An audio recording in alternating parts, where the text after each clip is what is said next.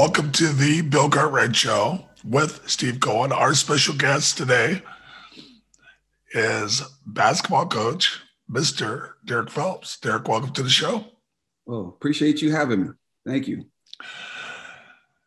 You know, I something interesting, and then I'll let it go, is that I see you have a birthday coming up. I didn't realize our birthdays are one day apart. Mine's on the 30th. Yours on the 31st. So happy birthday. Happy birthday to you. And maybe that's why we get along, man. It's a Leo thing. You know? You understand. Yeah. Hey, Derrick, can you talk about a little bit about where you grew up? And what I want you to talk about is your parents.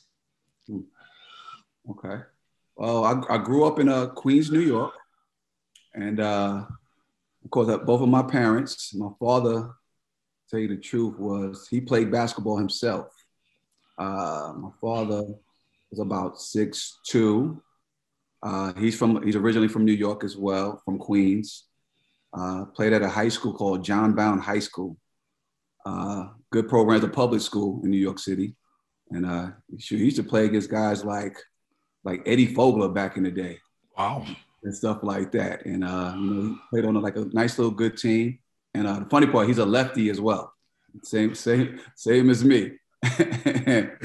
And I just remember with him all the time, I don't recall watching him play. I could tell you that, but I know I see all the little clippings and stuff like that. You know, he was more of a scoring guard. Let's put it that way. You know, total opposite for me. I was more the point guard. And, really tough-minded, physical guard. And like I said, and he was different because he was left-handed, which, playing against lefties is always a different deal.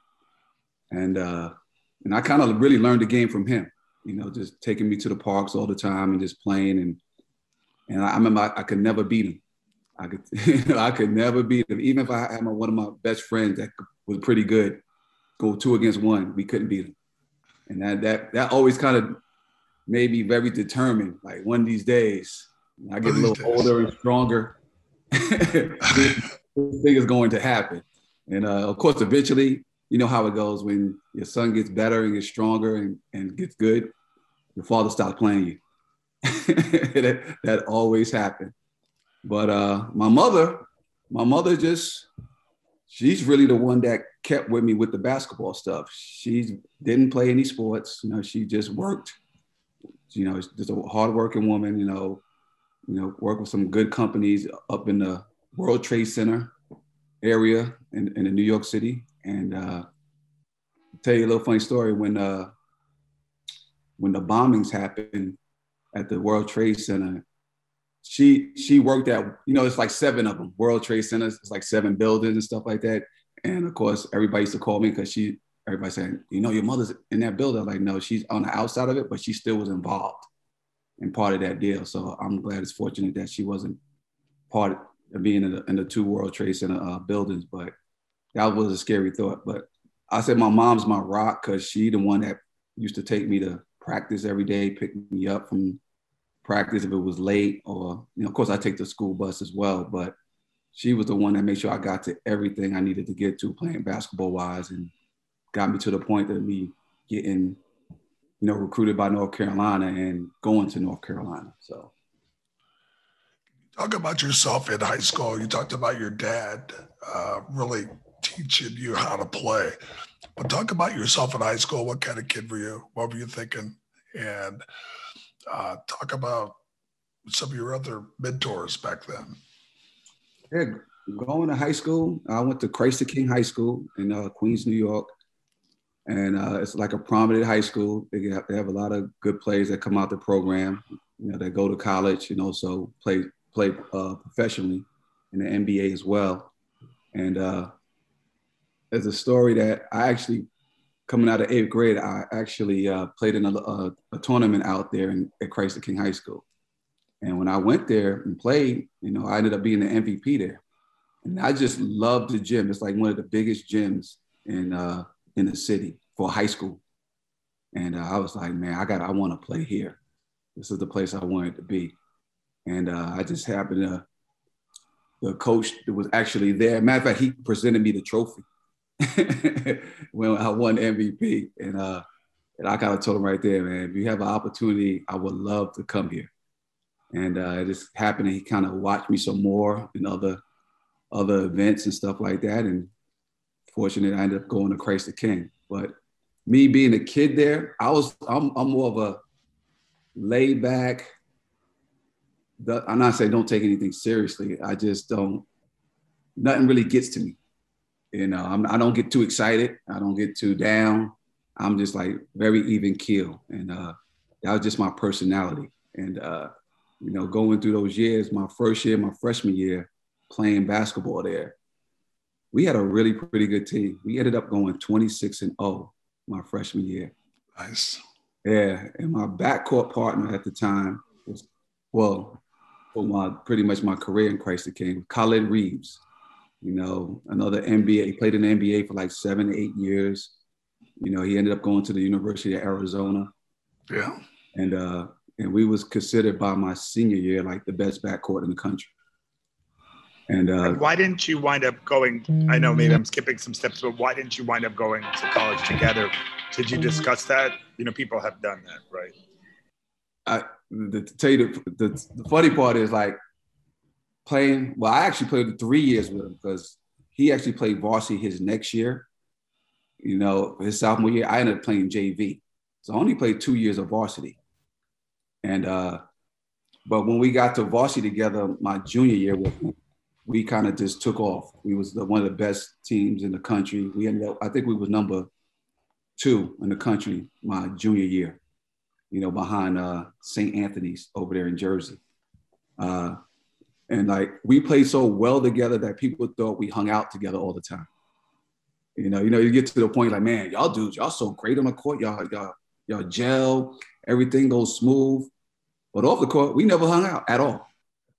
You know what I'm saying? So people used to come in the street like, hey man, where's your boy Khalid? I'm like, I don't hang out with Khalid. I said on the court, yeah, we like best of friends. We good to go. But off the court, we go opposite ways. And I think that probably was the reason we didn't actually go to college together, because we wasn't really tight like that, you know, off the court. But our bond on the court was like tremendous. I was going to say, because people talk about how, like, you watched the NBA finals, like Chris Middleton and Giannis aren't necessarily that close off the court, but on the court, they're close. And I don't know, I'm just curious, you know, you could talk about that dynamic where you don't necessarily have to be best friends to be effective with somebody.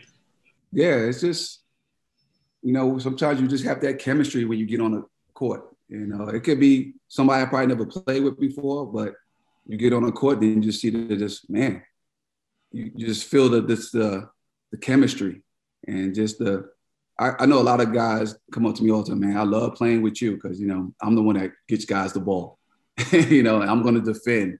And like, you know, I'm a pass first point guard. So people love to play with me. And like, I'm the one that's going to, like, if you're open, I'm going to give it to you. You know, I'm going to put you in the right situation that you have an opportunity to shine for yourself. And, you know, I'm not all about, oh, it's all about me as a point guard. I need to score. No, I'm all about winning. I think that's the biggest key with me. And that's why me and Khalid got real tight on the court, because he loves scoring. Let's put it that way. And I was the one that put him in the right position. And when he gets the ball, it's going in the basket. That's how he was. That's how we were in high school. And that's why we was considered one of the best coming out those years. So you had a great high school career. So what were you thinking after high school, and how did you end up in North Carolina? Man, to be honest with you, I wasn't like a big fan of college basketball coming out of high school. You know, I just played. I was just a guy that loved playing the game. I wasn't thinking about the next level. I was just thinking about the moment, just who my teammates were at high school, just having fun with them and just playing. And of course, I was talented, and, you know, I loved to play and I loved to practice and I loved to compete. It just happened that by my junior year, I started to get a lot of basketball offers. And of course, you get a lot of phone calls from college coaches, of course.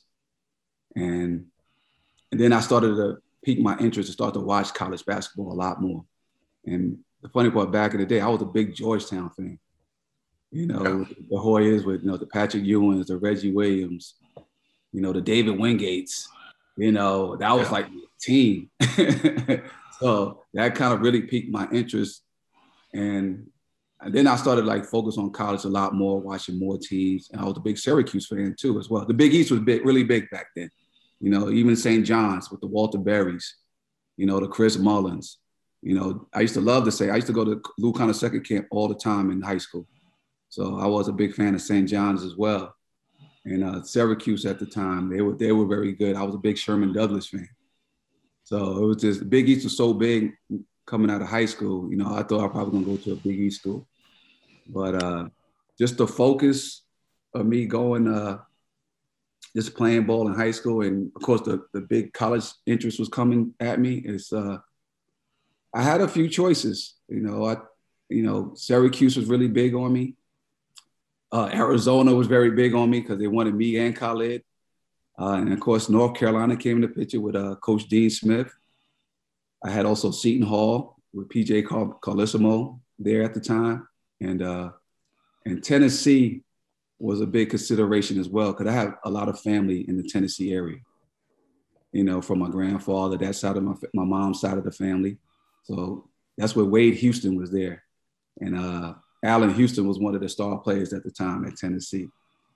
So I had some good, I also at Kentucky, where Rick Pitino was the head coach at Kentucky at the time. And of course, he being a New Yorker, he was very heavy on recruiting New York guys.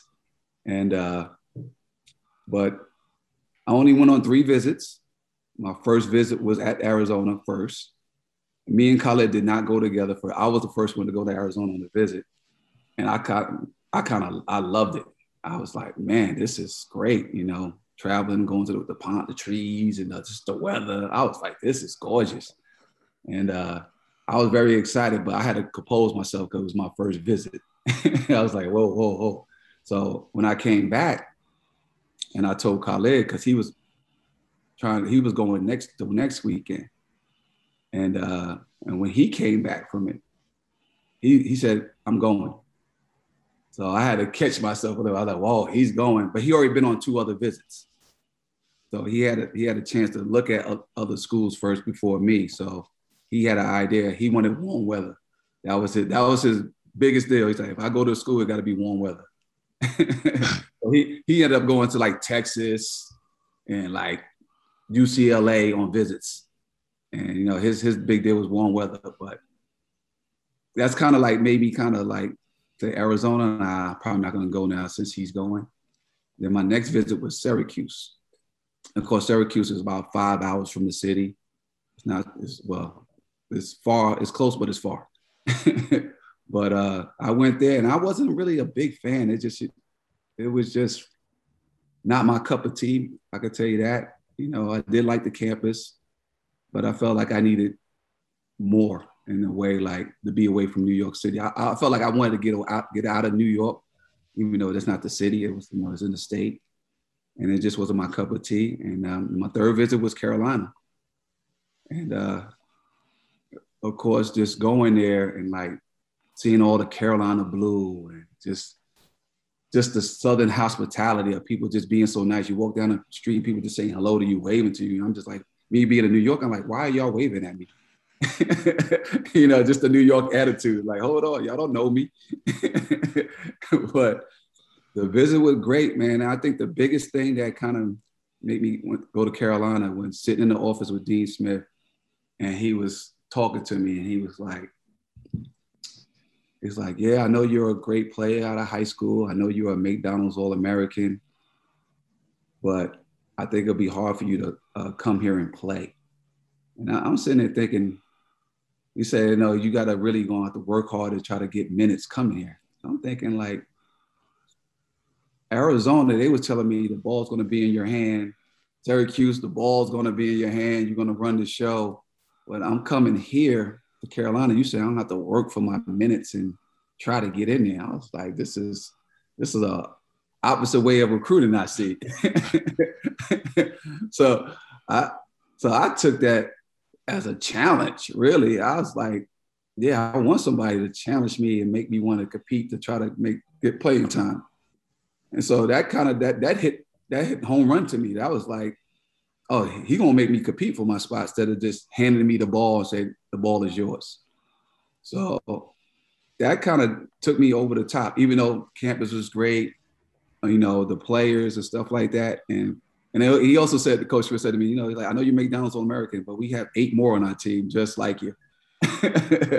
I was like, oh man, I got to come here so I can just come here and compete and challenge whoever. At the time, it was King Rice was the point guard at the time, and he was about to be a senior. So I was like, I guess me and King Rice going to be battling in practice every day and see who's going to win. So that was probably the biggest moment for me that made me want to go to Carolina, because just the competitive atmosphere and nothing was given to me. I had to earn it. Can you talk about your first year there and what was it like to have to compete? You know what? It was great. It was I think it was a battle every time I got there in the summer, of course, just to get ahead, get a couple of credits and stuff like that, just to get acclimated. And when we got there, man, it was like, at the time, it was King Rice was a senior, Rick Fox was a senior, and also Pete Chilcutt. Those are 3 senior captains. And they didn't have a great year the year before. So they were so determined that summer to put in the work and, bring the Carolina name back to where it was supposed to be. They struggled the year before. And so we was battling that summer every day just to get better. Like they say, iron sharp as iron. That's what we was doing. We was actually competing. And of course, me being a big point guard, being at 6'4", I brought a different dynamic. And they saw my future being like, man, this kid's gonna be bright. Especially going against King Rice every day, because he never practiced against a guy like myself every day. Like, especially me being a defender, me coming at him, picking him up full court, pressuring him. He's like, he never seen anything like that. And I was good at stealing the ball one-on-one. So it's like, it's not an easy picnic for sure. And and the funny part, we came in as 5 freshmen too. So similar to your Fab Five, we was before the Fab Five. So I came in with Eric Montross, was our center, Clifford Rozier, basically our power forward. We had Brian Reese, my New York partner from the Bronx, and our last guy was Pat Sullivan, a Jersey guy. And we basically came in as 4 McDonald All-Americans. And Pat Sullivan was a really highly touted guy, but we were pretty good as freshmen. So when we came in there, we was coming in to try to take over the realms. So we was very competitive as a group, and we stuck together because we had to play against, like I said, Rick Fox, Clifford Rozier, Hubert Davis. He was there at the time. George Lynch, another decade-long 12-year pro. So practice was very competitive every day because, of course, freshmen, we wanted to show what we can do. And, of course, the seniors like, oh, we've been here. The older guys, y'all got to go through us. So Coach Smith used to always have us go against the older guys all the time. And you know how coaches do. Well, we played like a 8-minute scrimmage or something like that. And maybe the older guys won by maybe 9 or 10. Well, in a 40-minute game, y'all really would have lost by 40 points. And, we was like, okay, coach. So the next day in practice, we would beat the older team because Coach Smith kept our competitive spirit like, okay, that's how it's going to be. And it was like very competitive. That made us good that year. And in my freshman year, we ended up going to the Final Four, which is my first taste of playing in a big-time spotlight of college basketball. And I was like, man, I love to do this every year just to get the taste of it. And that was our year. We ended up being 34-4 that year and lost in the Final Four to Kansas. Hey, talk about I was never in a Final Four. Talk about being in a Final Four series. What is that like? Talk about the pressure. Well, okay. Man, my first year, my freshman year, it might have not been a lot of pressure for me because I played, I averaged about 12 to 15 minutes a game my freshman year. But being there and it's just everything focused on those four teams that on that weekend. And who was the Final Four that year? 91. It was Kansas, us, Duke, and UNLV. You know, that was a pretty good four there. And of course, we ended up losing to Kansas, and Duke was a shocker beating UNLV with the Larry Johnsons, you know, Stacey Augmon, Greg Anthony, Anderson Hunt. That was the team that won it the year before in '90. But it's an exciting time, man. It just everything's focused. You got all your fans that come to the Final Four, and that year it was in Indianapolis, and it was just. You just felt the the moment. It's like, man, this is what I'm like. You're 2 games away of winning a national championship, and it's like all the work you put in. It's like all we need is 2 more games, man. Of course, it's always 1 game at a time, and I thought we competed hard my freshman year, and it was a close game against Kansas. It felt like you're playing against yourself because we calling each other plays out because Roy Williams is running basically the same thing we running at Carolina. So being from a Coach Smith Carolina tree, and it's like, who gonna execute better? You know, it wasn't all about the better players. It's like, who gonna execute better? And of course, Kansas ended up beating us and playing in the Final Four, man, is like, it's I think the most exciting moment in my career that I had, because I ended up, of course, winning a national championship, but it's most competitive, most exciting, and like, it's where you want to be because you work so hard to get to that moment.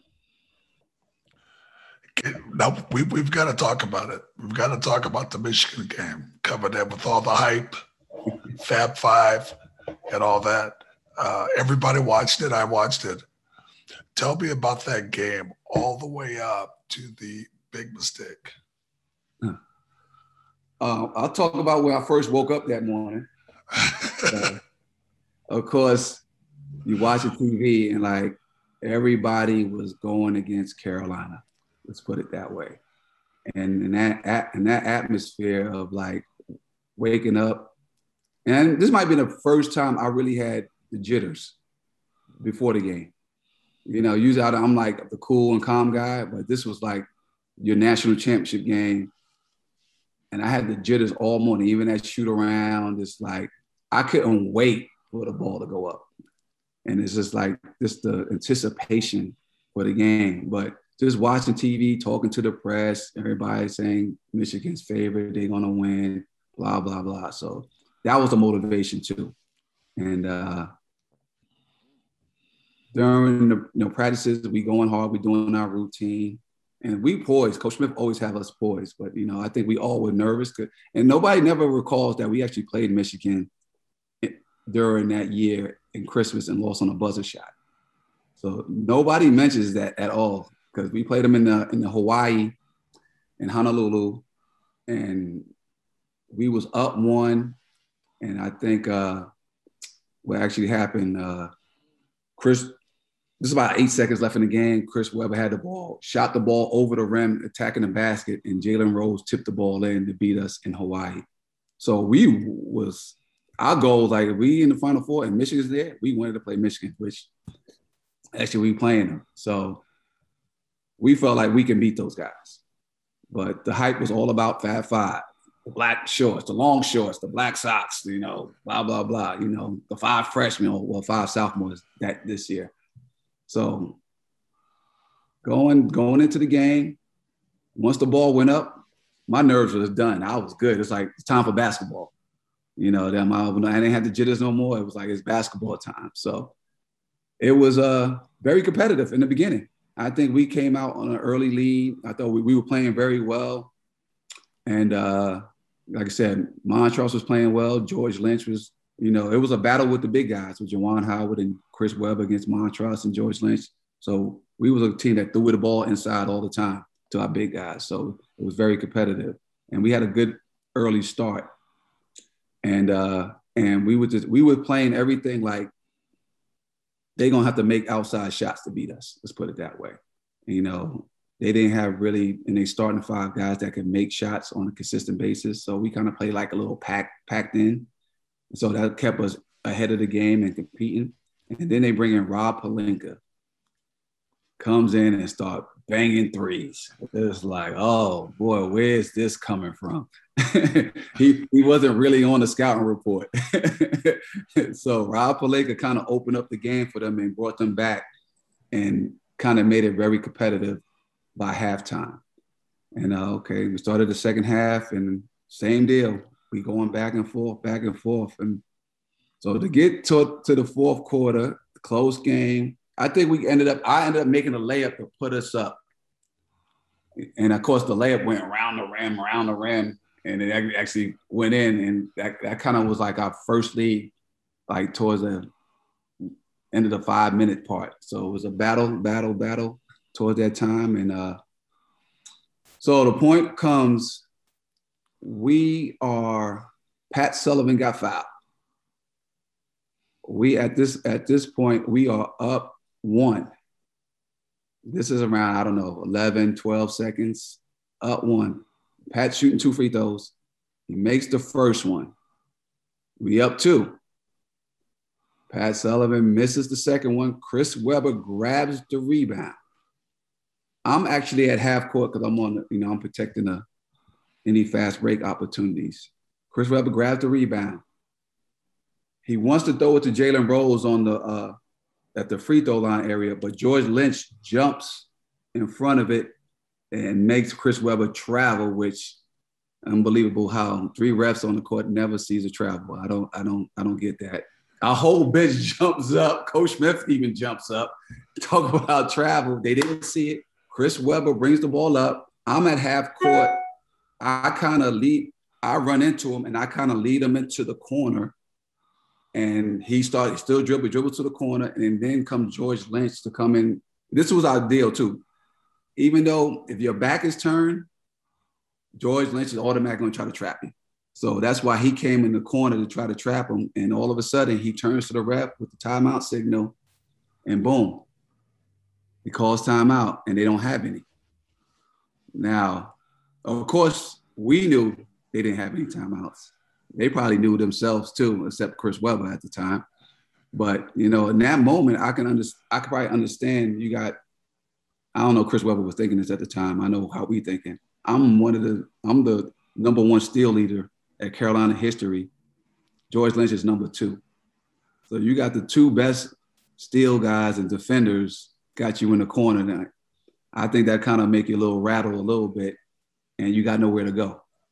So in that moment, it's kind of nerve-wracking, and he calls the timeout. And from there, Donald Williams hits 2 free throws, get the ball back, get fouled again, and it's pretty much a wrap after that. And I'll tell you what, Donald Williams was our spark plug because he was outstanding in those 2 Final Four games, averaging 25 points a game, just lights out shooting the ball for us.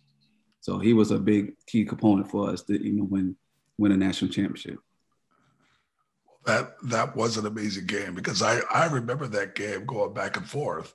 Uh-huh. And then to have it in like that was incredible. So that is one of those games everybody will remember. Yeah. It was an incredible game. And everybody, it comes on all the time. Every time they show it, on like a classic or something, people call me all the time when it comes on. Hey, you're on TV again, Final Four. Blah, blah, blah. But, and of course, the history with Dean Smith winning in New Orleans, his 2 national championships, one against Georgetown when I think Sleepy Floyd goes to James Worthy, like a crazy incident that they had the opportunity to win. And now the timeout game, which is incredible that Dean Smith was part of those 2 games that could have went either way. So talk about when your career's over with Carolina. What are you thinking? Are you thinking about being a professional player? What are your thoughts? My thoughts I had a good chance of being drafted, to tell you the truth.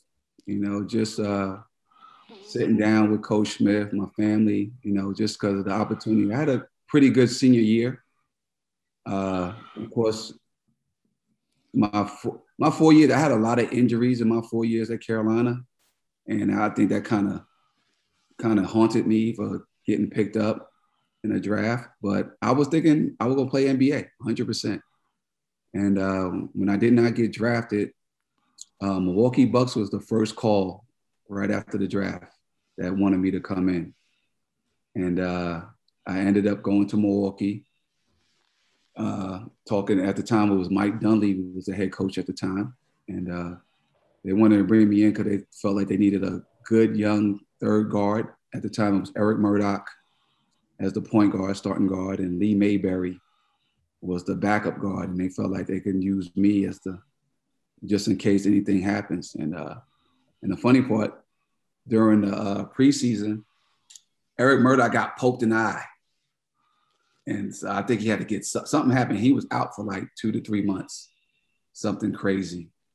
And I finished the preseason and Lee Mayberry ended up being the point guard, the starting guard, and I backed him up.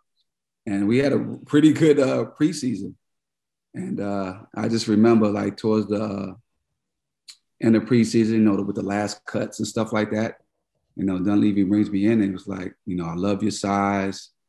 I think you should, you being a big guard, you should learn how to post up more, against smaller guards. He's giving me great feedback of, what I can get better at and stuff like that. And then he gave me with the bad message after that. And it was like, I think since Murdoch is out for a couple of months, I think we need to bring more experience as a backup for Lee Mayberry because he really hasn't been a starter before and stuff like that. And I was like, come on, man. So I ended up, didn't make the team, of course, and I ended up going to the CBA just to fight it out that year. But I did get a call up. I got called up to the Sacramento Kings because the situation, this is the time when Bobby Hurley got in an accident and stuff like that after the game. And I got the call up, and then I was there with Spud Webb, was the point guard at the time, and then Randy Brown was like the backup to Spud, and they used me as the third guard at that time. So I did get a good taste, and they signed me for the rest of the year. So, and at that time, we were battling at the end of the year to try to make the playoffs. And that's when Denver ended up getting in. Remember, Dikembe Mutombo, that year that they won, they got the 8th spot, and we was right there at the 9th spot trying to get in there. So I got a good taste of being part of that. And, with Mitch Richmond and Olden Polynice, those guys, Lionel Simmons, L Train, playing with those guys, Dwayne Coswell. So, good group of guys that, go out there and play hard. So that was a great experience for me. But after that, I just never stuck. I went back to the CBA. And the crazy part, this is when a year later, this is when Toronto and Vancouver came into the league and they had the expansion draft. And I was still with Sacramento. So this remember they picking guys off the expansion draft, picking guys on different teams. And I got drafted on the 6th pick for Vancouver at the time. So I'm like, oh man, I'm in. I'm good to go. And at the time, Greg Anthony was the point guard. And so it's like, I'm like, man, I'm going to back up Greg Anthony and be, 2 lefties. And just didn't work out for me. They ended up signing some other guard, and I just got stuck of just not having a team. And Stu Jackson really liked me. He just didn't keep me. So that was my little career of having a little NBA taste, and thought I was going to stick around for many years. Talk about playing overseas. You know what? Playing overseas. I played over 12 years in Europe. My first year was in Germany. And my first year, it wasn't easy. It was not easy. Me going to a different country, culture, language, just watching TV, and you just got nothing but German on TV. It was my first 2 months was really rough for me. All I had was basketball, fortunately, my teammates were very good, you know, and you was only allowed 2 Americans on the team. And of course, I'm out there being a single guy. And I think my other American at the time was Ted Jeffries from Virginia. And, you know, he had a wife. And so I'm a guy that I'm not going to bother somebody that has, you know, family there. And I kept to myself a lot and just stayed in my room. I remember my pops used to always send me Knick games on VHS tape. This one is VHS tapes were involved. So, you know, he used to send me like the whole season of Knick games. And I used to sit there and watch Knick games all the time. And hey, Cartwright, I used to watch you all the time. That's why I know about the Knicks games a lot. So, like I said, I'm a big Knicks fan. So that was like my day. I should sit there and go out, get something to eat, come back in the house and watch Knicks games. That was my deal my first 2 months in Germany, my first year. Then I kind of met some people, and we had an Army base in town. So that kind of helped me as well. And this is a time before 9/11 that you actually can go on base with your American passport and show it, and no issues. And they had a Burger King, American Burger King there. You know, you go to the PX and go in there and get stuff. So it kind of helped me in a way that I can get American groceries and function. And then I met a couple of military guys. And when I met those guys, I started to hang around those guys a lot and kind of made things easier for me. And like they knew the town a little bit because they'd been there before. So they used to take me out, show me restaurants. And once I got in that groove, everything came pretty much easy for me, man. And I played in Germany for like 6 years. And I love Germany. Germany, one of my favorite places I played at. And Berlin's one of my favorite cities. And another thing about Germany, their second language is English. So I can walk in a restaurant and actually talk a little English and I can get what I want. So that always helped. And playing in Germany was like my biggest career. I won 2 championships there. Ended up being MVP in 2001 for the German league. So like I said, I had a great career. And like I said, Germany was one of my favorite places and just very competitive teams out there. Ended up playing in the EuroLeague with the German team, Alba Berlin. And so I got to compete at the highest level in Europe for like 3 years. So that was fun for me just to be in that, playing at that level, going against top European players and stuff like that. Then everywhere else was just 1 year stops. You know, I ended up going to Russia, France, Poland, the Netherlands, Romania. And it wasn't the same as like my German years, but it was something different for me that I get to travel the world and actually play in these different countries and meet different people, meet different cultures. And it was a great experience. And I got a chance to bring my mother to all of those places too, which was fun for her, because you would never think that basketball would take you all over the world. I wasn't never thinking that playing in high school or even in college at the time doing that. I thought I had a chance to be an NBA guy for a long time, but that experience will always last forever in me, in my mind. So after a while, you had to make the decision. And I'm curious, how did you know you were done playing? You know what? I think the biggest thing, I was more done mentally than I was physically. I felt I still could play. This was around, I was 37. And I still was good, in great shape, you know. But my mindset was like, I can't come to Europe for another 9 to 10 months with the travel, the buses. It was like, I'd done enough. I felt in my mind that I couldn't do it anymore mentally. And it was kind of hard for me. And I was just thinking, what am I going to do when I'm done? So I had to get myself prepared for that and going back home and settling in where I was going to live when I go back home and what I was going to do. And I felt like I made enough money that I can like maybe take a year or 2 off and just enjoy it going back home. But kind of just my plans kind of changed. When I did get back home, I kind of went back to my alma mater, Christ the King, and started I continued to work out, but then I was helping the high school team, working them out, working with the guys, and the coach wanted me to, since I was doing that and doing well with the guys and they were getting better, he wanted me to stick around and coach with them, sit on the bench. And I was like, hey, I'm not doing anything. I could do that. And then I just started catching the coaching bug. And,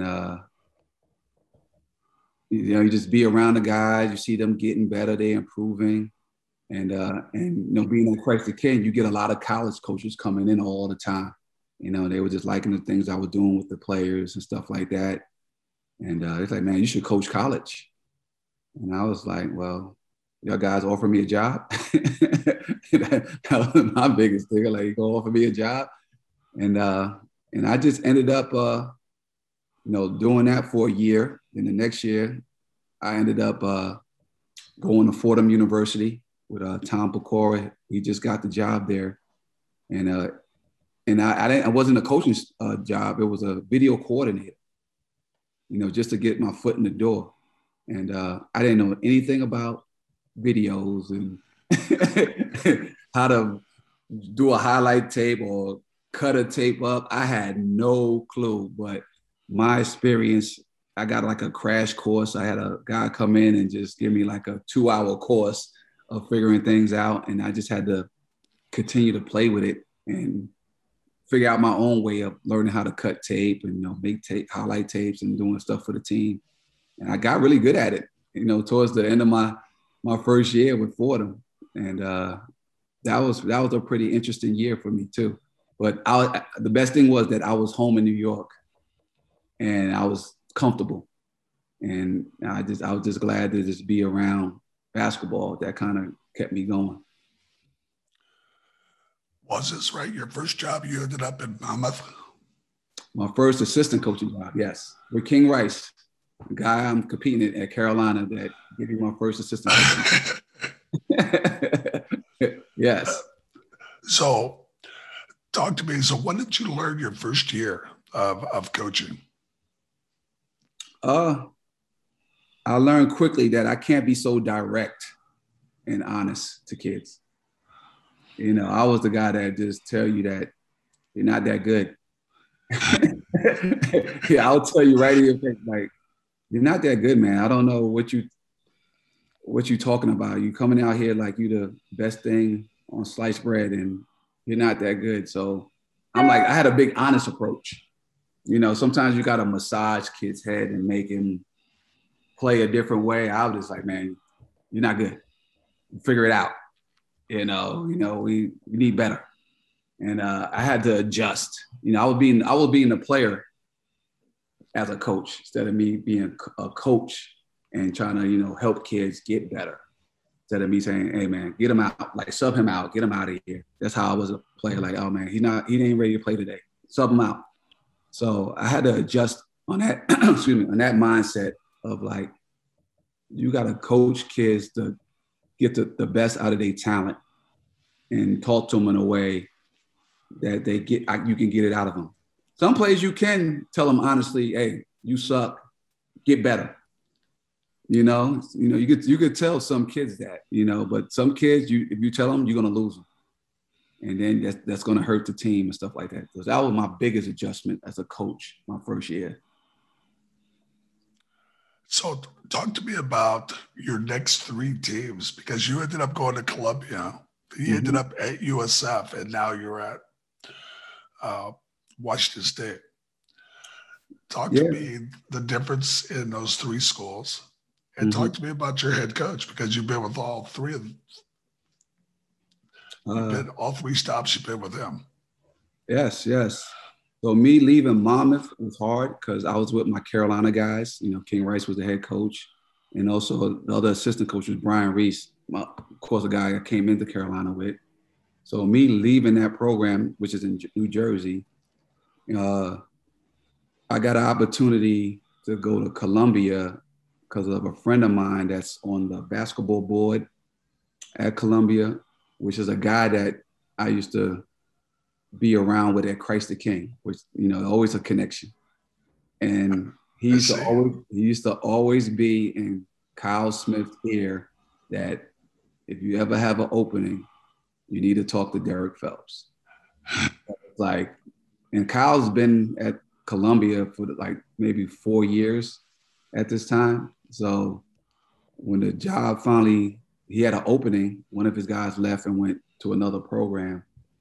I think it finally got through that Kyle's, no, the guy I was talking about told me, like, you need to call Kyle Smith right now. Here's his number. If the job is open. So I call immediately. I'm like, and just to go back a little bit, Monmouth is in New Jersey. I was still living in New York City. I was traveling an hour and 15 minutes to drive to Monmouth every day. So it was kind of ideal if I go to Columbia. It's only like 10 minutes to go to work. So it was ideal for me if I can get this job that, hey, I'm close. I'm very close. So that kills my commute. But I called Kyle, had a great conversation on the phone. And he just like, you know what, let's just stay in touch. And I was like, okay, and we kept on staying in touch. I know he ended up going to the West Coast with his family, doing little vacations. We were texting a lot, just having great conversations. And when he got back, he said, when I get back to New York, let's meet in person. So we ended up going, when he got back, we met face to face, ended up having breakfast in the morning at if y'all watch Seinfeld, y'all know about the Seinfeld diner in New York City. That's where he actually had our breakfast, at the little Seinfeld spot. So we sat there talking, had breakfast, had a good talk. Then we ended up going to his office at Columbia. And we was in there for like 2 hours straight, just talking basketball. And we kind of we connected so well together that he said, you know what? I'm offering you the job right there and then on the spot. Wow. Yeah. And I was like, wow. I was like, he said, I'm offering you the job on the spot, but still, I want you to go home and think about it. Talk to my girlfriend, which is my wife now at the time. And she was like, yeah, you definitely go into that. And that's how I started with Kyle at Columbia. And now being at Columbia is so different from any other program because, it's a high academic school, no scholarships. Everything is need-based. And I think that's one of the hardest recruiting you do. You gotta recruit kids that can't say, I can't give you a scholarship. It's like family need, or, if you're in a poor situation or middle class, you got to figure things out to see how much money you can give families or the kid that's coming to school. And you got to have the grades. So it's a tough deal. And I always think about it too. It's like, it's hard to battle the high academic schools like the Stanford that give scholarships, Notre Dames, the Northwesterns. You got to fight those teams, and also you got to fight the teams in your league. And it's like a battle. And I did that for 2 years, and we was very successful my last year there, and we ended up winning 25 games, the most in Columbia history in Columbia basketball.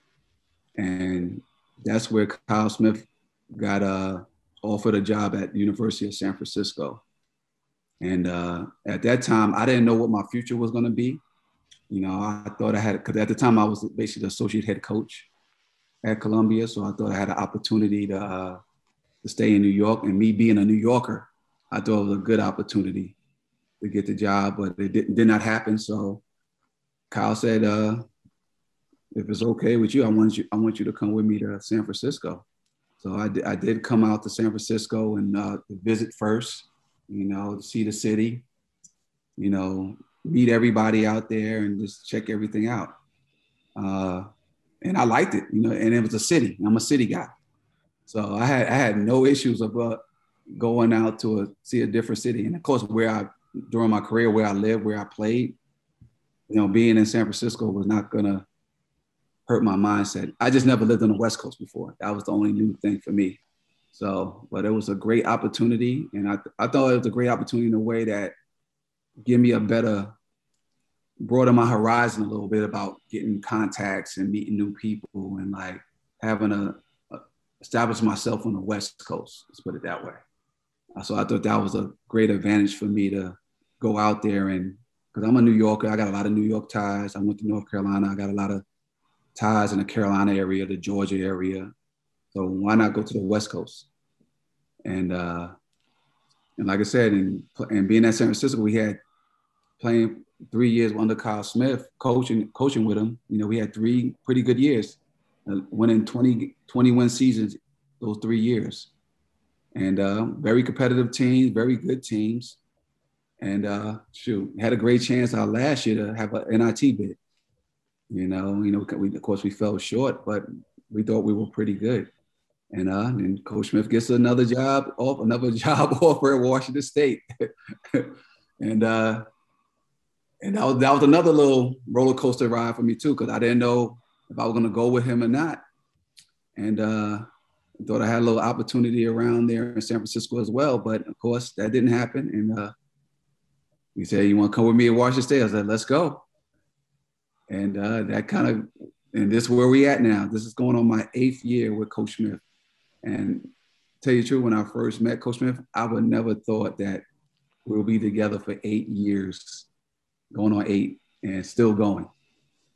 One thing I think that's a recognizable characteristic that you have is that you always make the best of every situation and you don't dwell on negatives and you just keep going, right? And it's very admirable, and it's something I think you probably pass along to, your players and family and friends. And how did you develop that mindset?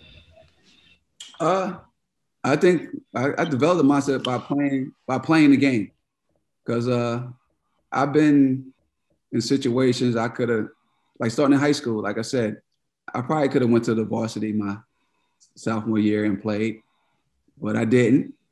So I couldn't be mad about it. So I still had the opportunity to play and get better. And like, I took my team to the city championship by myself, really, and don't let things bother me. Like I said, before I went to Crazy King, I told you I was always even keel. I wasn't a guy that, like I said, I'm not too high, I'm not too low. I just like, all right. It wasn't meant to be. And I think that was like how my career in basketball was. Like, if I didn't make a team, yeah, it's kind of, it hurts a little bit, but I know that I won't let it show. I just keep it going. I still have an opportunity to continue on in my profession, to play somewhere else. And that's how I took it as coaching as well. Like, you got opportunities to try to, interview for coaching jobs. If you don't get it, you got to keep it moving, because I think my time will actually come, and I'm going to keep on pushing for it. And when it comes, I'm going to really take advantage of it. So I know when that thing happens, I'm going to take it to that next level. Derrick, talk about your family. Because they're still in New York, aren't they? Yes. Still in New York. Unbelievable. Yeah. Well, my wife, been my wife for 6 years, even though I've been with her before that, a long time before that, but married for 6 years. We have a son together. He is 4 years old. He just turned 4, July 3rd. Nice. Yeah. Ball of energy. Like, I gotta commend my wife. She's the best, because when I do go home and I'm around him, it's nonstop. You have to find things for him to do, for him to just burn energy. It's like he's the woo. So I commend her. She is the best. Just to deal with that on a daily basis, without me being around, woo. So, but yeah, I do have a 4-year-old, and also have a 28-year-old son. He's in the Navy. He's in San Antonio. He's been in the Navy for the past, going on his 8th year, I want to say.